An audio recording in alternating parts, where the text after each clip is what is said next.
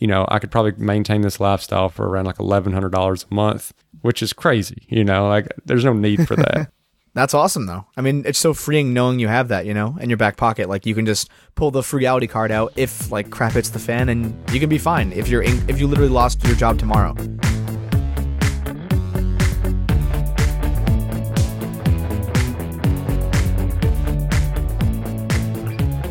Welcome to The Fi Show, where you'll get a behind-the-scenes look into financial independence. Here's your host, Cody and Justin. All right, hello, and welcome back to another episode of The Fi Show, but I could not be doing this thing by myself, so what's up, Justin?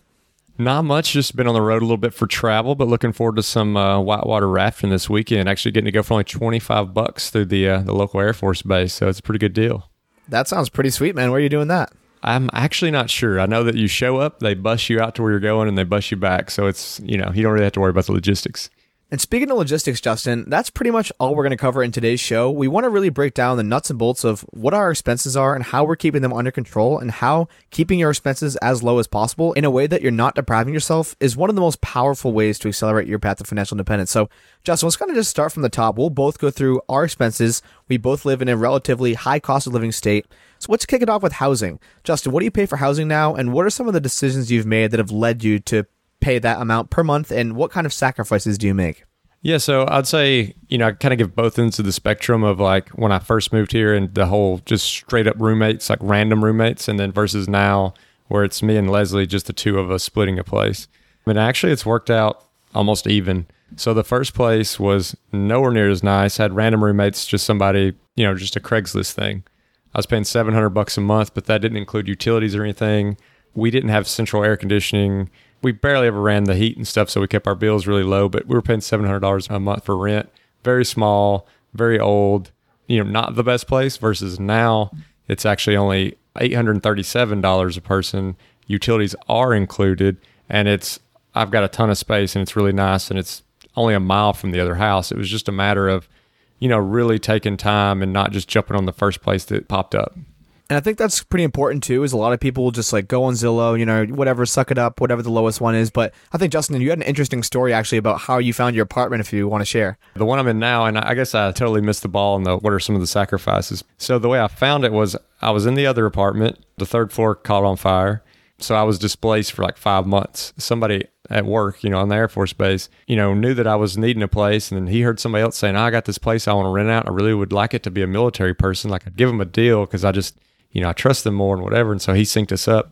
He comes to show me the place, and he shows me the second floor. And the second floor is massive. He wants like $2,100 for it, but it's so old. I mean, it's like straight 1800s. He's like, well, I got this third floor, but I don't, most people wouldn't want to rent it. And I was like, let's see it. It's brand new. It's cheaper. It's $1,700 total. So again, we're splitting that. But the weird part is it doesn't have a stove or a dishwasher or like an oven. So it's like an in-law apartment, but it also had this tiny little like hotel size sink, and it didn't have an ice maker, a couple of the random things. And so we kind of got him to meet halfway. I got him to come down the price a little bit. I got him to put in a full size big sink, and I got him to hook up the ice maker. And then we just got like a countertop oven and electric stove eye. And it's actually been super nice because cleaning up the kitchen is way easier than it was before. And I've lived a lot of years without a dishwasher, so that's probably my only real sacrifice is that I don't have a dishwasher. But my rent is about $1,000 per person less than a lot of my friends spend here in Boston. And that's $12,000 a year. That's no small change. Yeah. And for me personally, I guess, I came out of college semi-recently, so I was living in an absolute dump in college, kind of like what you described in Boston. I was paying $350 a month, actually, crushing 8 guys into a 5-bedroom house. Then I moved back with my mom, so I was living for free. Now I'm fixing up a lake house cottage I have. It's not insulated, so I'm only here till the end of August. And then September, Justin, I'm actually going to be moving pretty close to you. In Boston, again, kind of making a little bit of sacrifice. I'm sharing a room, but I'm paying $600 a month in rent. So I think if you kind of do take that untraditional route, and if you really dig, like if you don't just go for the first apartment or the first house or whatever, if you really kind of get into the numbers and understand how much money you can save on an annual basis, you can start to save so much money. So that's how we handle housing, albeit, Justin, we do not have kids yet. We don't have any families, but we are doing some untraditional paths where we either get roommates or we find a place that no one else is looking at. So that's housing. It seems like we are doing pretty well compared to everyone else. Looking at the numbers here, we're less than 50% what the average person in Boston spends at housing, actually closer to 70% less, which is pretty crazy. But let's hop into transportation. So what do you do for transportation, Justin, and what are your average monthly costs? Yeah, so I'm kind of like probably going to get shamed by the fire people that I have 2 cars, and I live in Boston. But I do have to have a car for work most of the time. I mean, I've actually set a goal this year to only drive half the days, and I've been pretty good at sticking to that because I can use public transportation to get me all the way out there. It takes a long time, and in my job, sometimes I have like off-site meetings that I couldn't get to if I took public transportation or try to ride my bicycle. But, my car insurance is $49 a month, and I generally spend somewhere around $60 a month on gas. So probably like $110 a month. Both cars are completely paid off. One is a 2001 F-150 that I gave $2,500 for.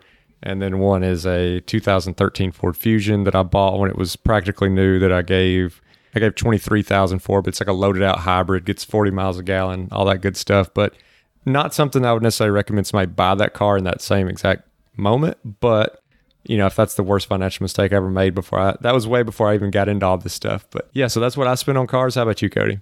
Yeah, one thing I do want to touch on before we hop forward, I know we're doing expenses here, but you did have a cool thing you were doing. I don't think you do it anymore to offset the cost of transportation. If you want to talk about that for a sec. Oh, yeah.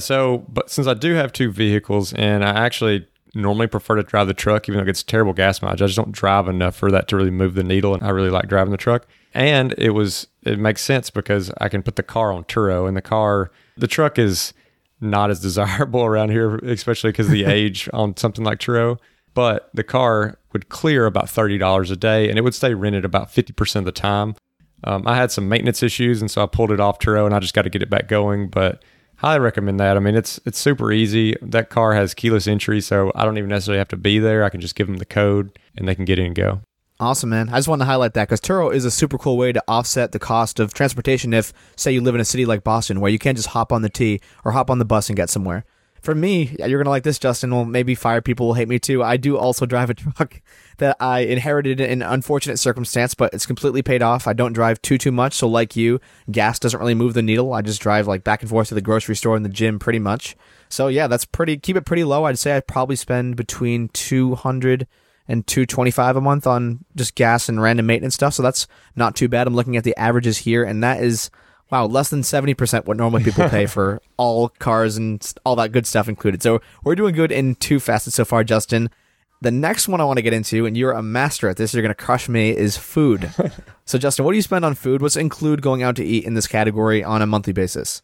Okay, so that's what I was about to say. Everyone normally freaks out about my grocery budget, and I do cook 90% of my meals in the house. For groceries, I average $60 a month, and I've got some posts out there about exactly what would that look like, and no, I don't eat cardboard and sand and that sort of stuff. I will say it's going to be a little hard for me to just do a full food roll up because everybody's different, right? When they make their budgets, different categories make sense for people different ways. I put eating out in a category of kind of social things that I'm intaking. So if that means going out and having a drink, or even if that means buying like beer for a house party, like that all goes into my eating out category. Basically any food or beverage that I didn't make myself goes into the eating out category. And I would say that one typically is somewhere, just the eating out part is probably somewhere around $100 a month. So total like 160. All right. You definitely are crushing me a little bit. I'm not too bad, Justin. I'm not the $60 a month in groceries. I spend about $25 to $30 a week. So I'm like between 100 and 120 in groceries. And then I definitely spend too much on alcohol going out, and for doing that as a category with food. All in, I was just looking at my last few months of Mint. I spend around $400 a month on food plus all alcohol and all that stuff combined. Not too bad for a 23-year-old who's still trying to live it up. So looking at the averages here, I'm still doing pretty dang good. It's still 40% less than the average. And Justin, you're like 80% less than the average. So both crushing it in that category. I've seen what you drink, so I'm a little worried about you if you're spending that much. Yeah, I got a problem. Not really. Okay, how about stuff like entertainment or just like discretionary stuff? Like, what's your monthly budget for that? What do you spend? So what I put in my travel category would be whether it's like a concert ticket, a movie ticket, plane ticket, anything like that, like an adventure race, a concert, you name it. I'd spend a good bit on travel. So I spend probably on average over $300 a month on travel.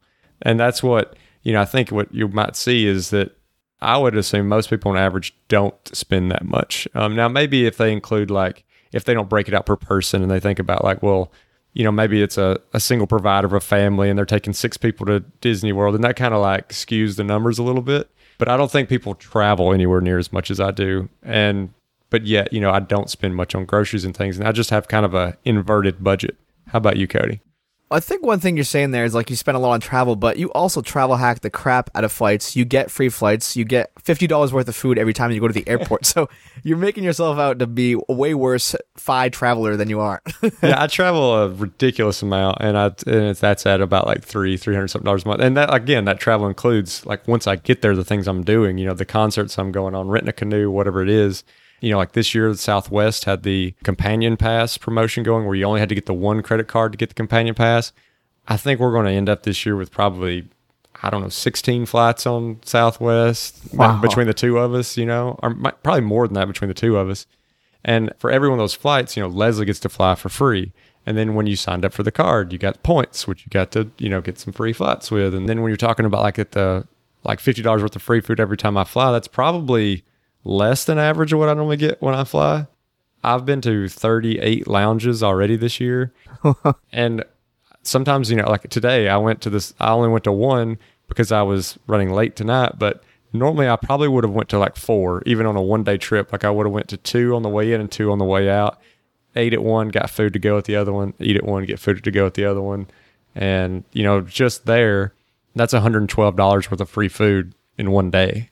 And that's not too shabby. Something to do all the time. But, if you haven't seen the news, if you've been living under a rock, warning, if you're a Priority Pass member and you're doing that under the American Express umbrella, those restaurants are going away August 1st. So you need to transition over to like a Chase Sapphire Reserve and get the Priority Pass through them. Sweet, man. And just for some context for all our listeners who don't really know the behind the scenes of the show, Justin literally travels like 17 times a week. It's a nightmare coordinating sometimes. He's like coming back from camping. It's like 11 p.m. and we're like getting an episode recorded, or he's done some episodes from the airport. So this guy is literally all over the map, despite people on, what were you on, Justin, that people were just bagging on you? As the Boston Globe? The Boston Globe, yeah. They thought I was living a miserable life like a hermit crab. Yeah. So for me, definitely same thing, travel. I'm so much more experience driven than anything material whatsoever. Like I would spend any amount of money. I would literally eat ramen for an entire year if I could trade that money to go on cool adventures. Like food and like discretionary stuff, that means nothing to me compared to the experiences you get from travel. I know, Justin, we've talked about this and it's the exact same thing. I think what you used in your analogy when you were on, was it Bigger Pockets Money? It was like, you're not going to remember what you ate last Tuesday, but you're going to remember that vacation you took forever, So I'm totally the same way. I spend between $300 to $500 on like entertainment stuff, whether it's like concerts, traveling, random going out to cool things with my friends. That's probably in my range per month. It might seem a little high, but like you said, maybe it is. I don't know. I don't really know what other people spend. I'd be kind of curious to hear if people want to chime in the Facebook group to see like what other people's travel or is random entertainment expenses are as well.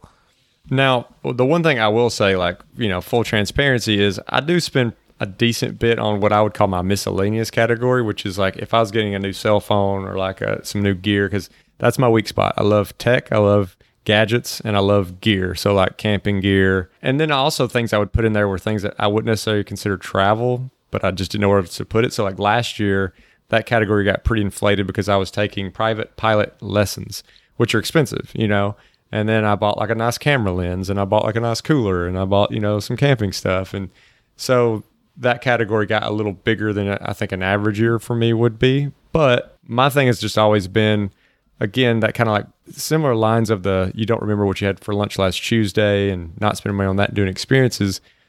I feel that same way with like gear. Like, don't buy just a bunch of random crap on Amazon that's each thing's like $8 and it falls apart in a day. Like, just, do a lot of research on a product, buy something that's really well made, something that's going to last you a long time, and go that route. And you're going to be a lot happier with the product, and it's probably going to turn out financially better in the long run. Yeah, so I'm definitely there with you as well with the full transparency thing. Like something I've learned, I used to just out frugal myself way too hard, and I'd get such a low quality product and then realize or regret it like months later or even days later. I'd be like, this is a piece of crap. Like I should have just spent the 20 extra bucks to get the nice version of it. And so I wouldn't like just be living in hell trying to figure this thing out. Like I bought a bike one time off of Gumtree when I was in Australia. It's like the Australian Craigslist, and it was a pink bike. The seat didn't work. It was so rusty, and I bought it for $25. There was a nicer bike for like like $50, and I just couldn't get myself to cough up the extra 25. And it's such a petty, silly little thing, but like when you kind of get into this FI space and you just get obsessed with savings, maximizing that savings rate, I really do think you can kind of go too far sometimes. So I've definitely loosened up the reins a little bit on that frugality. Obviously, we're both still very intentional with our money, super intentional about our spending. Honestly, reining in your spending is one of the most powerful tools you can have on your way to financial independence. If your income is at least at like a decent level, if you're not making like 10K a year, then you have an income problem and you should probably work on that as well. Yeah, I mean, it's definitely something that like you can get into the space and you can get addicted to it and then you can go overboard. And I think the best way to kind of go about this is, it might have been from the 5180 episode. I don't remember 100%, but I know someone, they just talk about, you have that big list and you just take one thing every month.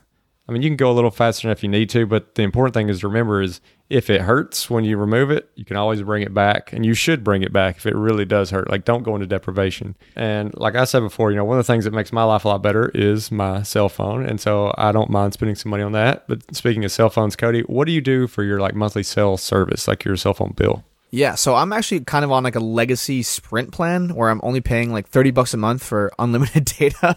And it's a pretty sweet plan that I had. It was through my dad's work, and I'm kind of just like grandfathered in.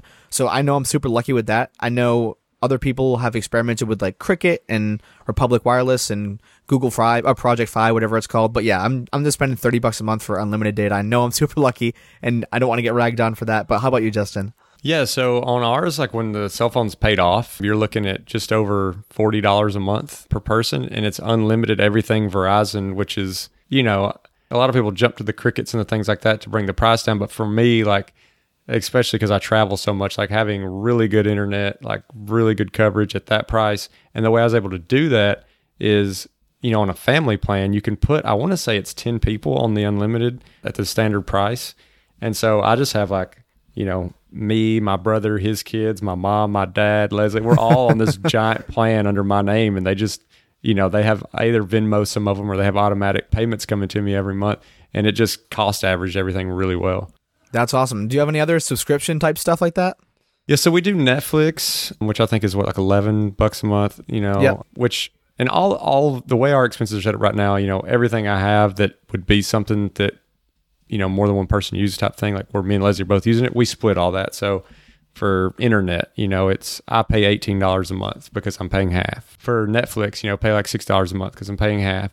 I think that's the only subscriptions that I have is Netflix, internet, cell phone, car insurance, and those all go into my standard bill category.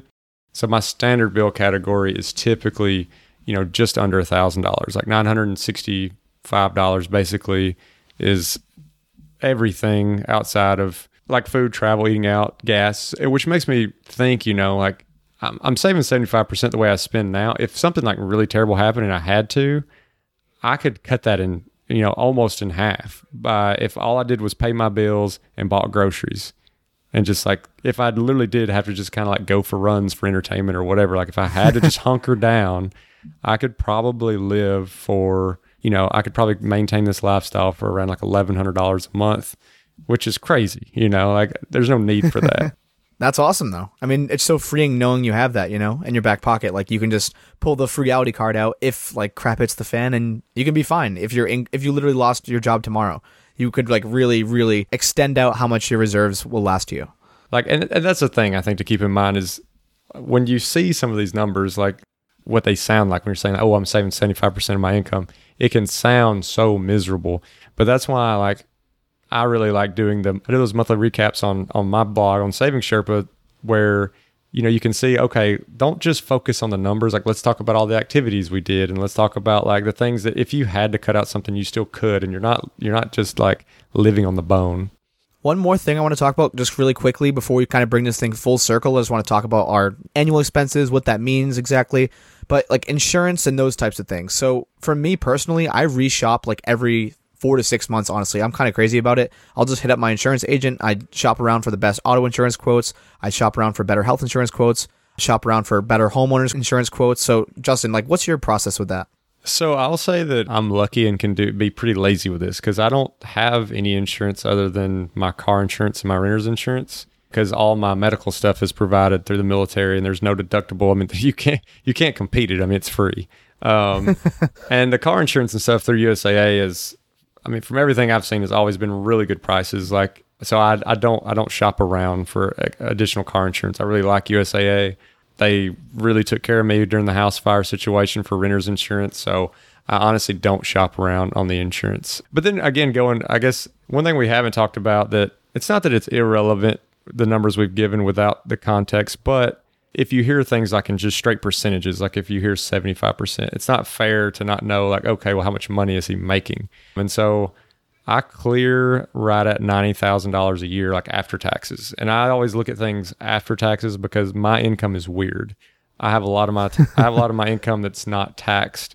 So when somebody says like, oh, I make 130,000, before taxes, like, I don't know how to compare that. I mean, I could, but it's like annoying.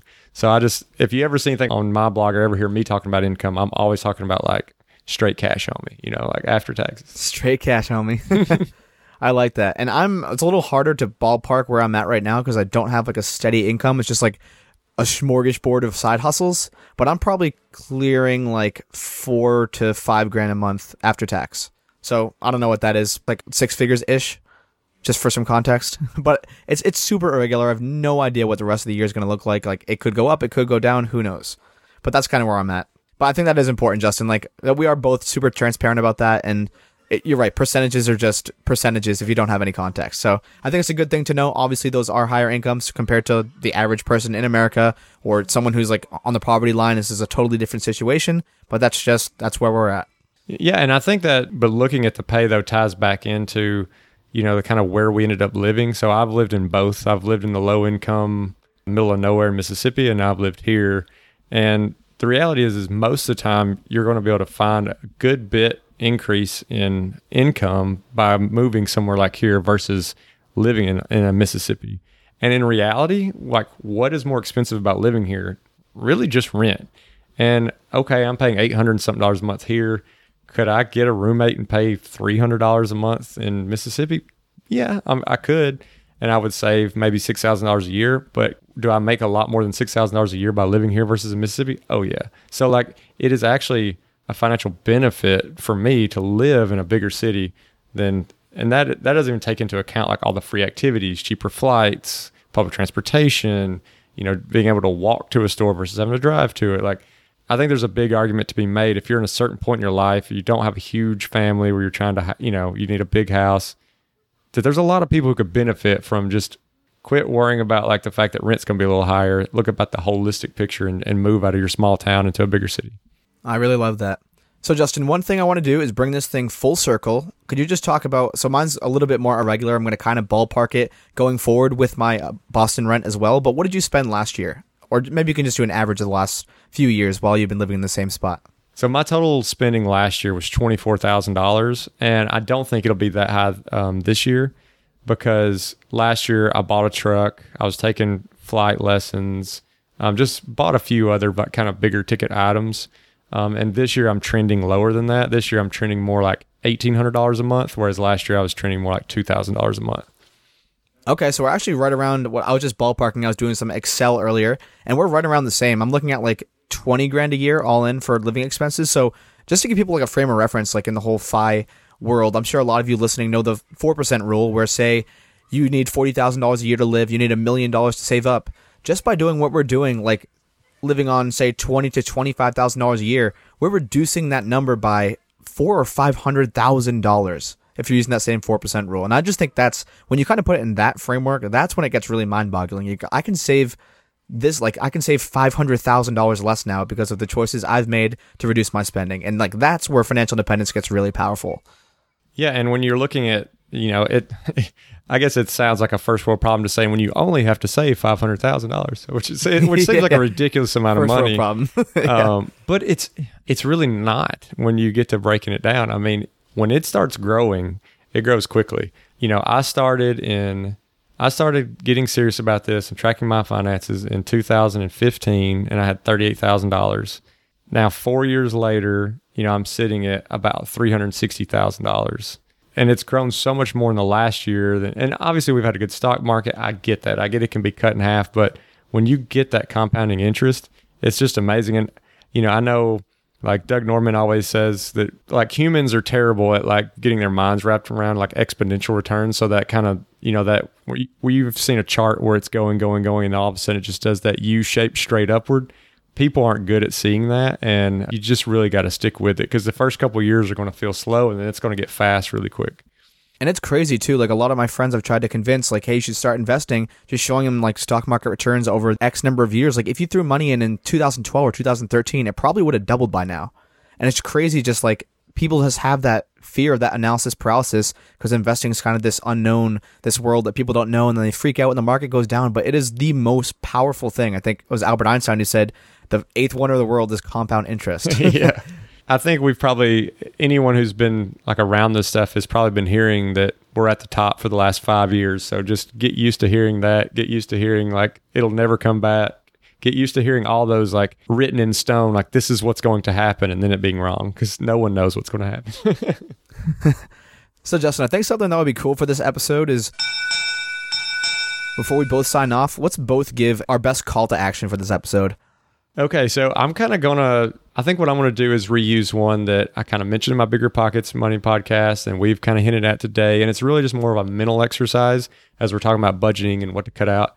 And so my little spiel that I always say to people is I'll ask them, hey, what'd you eat for lunch last Tuesday? And most people can't tell you what that answer is. And I'll say, okay, well, what's the last like memorable experience you had? Like whether it be a concert or trip you went on. And their eyes light up and they get all excited and they start telling you all the details about it. And I'm like, that is your litmus test. Like if it is something that you're about to spend money on and you're honest with yourself and you realize this is not even going to matter in a week, then that's what you cut out. And if it's the things that really bring you happiness, don't cut that in the name of this journey. Like, enjoy your life on the way there. And one thing, actually, my call to action is very close on the lines of that, is that even if you think you're going to be like, it's a detriment to cut X out or Y out of your budget, just try it for a week or two or a month or so or whatever. Like, I think people get so ingrained in a certain lifestyle. I've seen this with people my age, with people older. Like, say you're 21 years old, you're in college, you're spending like $6,000 a year. All of a sudden you start making $60K and you start spending $60K. And then a year later, you couldn't imagine living a life where you spent less than that $60K. So just go back, cut some things out. And like Justin was saying, like if it really, really stings, then yeah, of course, put it back into your budget. But I feel like a lot of things that people think they'll miss when they cut things out, or like even cleaning out your closet, you're going through all these shirts and stuff and you think you're going to miss them, or you're never going to get rid of this thing. And then when you get rid of it, you forget about it a week later. So just do an experiment, take a week, take 2 weeks, take a month, cut some random things out of your budget, see what you can lower and see what you're not going to miss. And your bank account and your investing and everything about your financial independence journey will thank you. Yeah, Cody, I think those are two great call to actions. And I think it just kind of shows that this journey is not so much about like equations and numbers and complicated things that are often intimidating. It's really more about a mindset and about kind of getting your heart in the right place and getting your priorities in order and figuring out what actually makes you happy. And if you want to get like a lot of the links to little things we mentioned, or, I'm sure we'll have some links to our different little blog posts where you can really, get into a month and see at a granular level what we're spending and the things we're doing. You can get that at thefishow.com/expenses. And if you want to join the most inclusive, awesome Facebook group where we can get out there, you can ask us those questions direct and we'll answer those publicly for you. Super transparent. You can join in with that Facebook group at thefishow.com/community. And as always, we really enjoy those 5-star reviews and those comments because those help us get awesome guests, even though you had the 2 best guests you're ever going to get this week. So thanks for listening. See you on next week's episode of The Fi Show.